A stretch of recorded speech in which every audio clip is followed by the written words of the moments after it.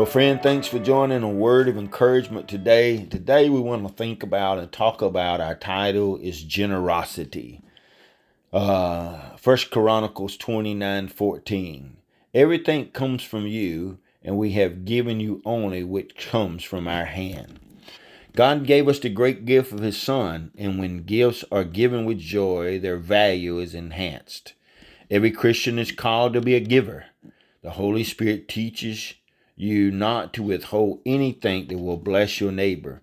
Your purpose in life is to be a blessing to others. My, what a powerful truth. When you give someone a gift, pray that God will bless the receiver. Money or possessions are not the most important gifts that you can give. You should develop your character and personality to God's glory and use it in the service of others. The world desperately needs love and kindness. When you give of yourself, you give the most generous gift of all. Do not calibrate whatever you will profit from a gift you have given.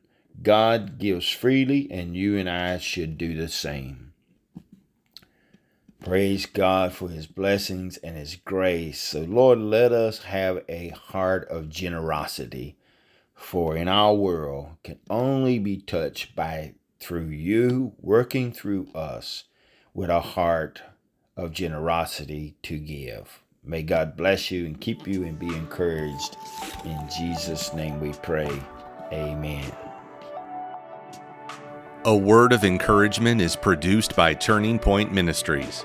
Our mission is to saturate the world with the life-giving power of Jesus Christ. We need your help to do this.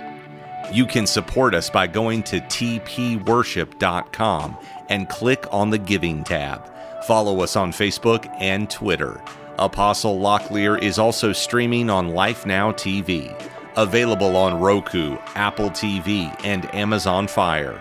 Download our mobile app for Apple and Google. It is time to live your best life now.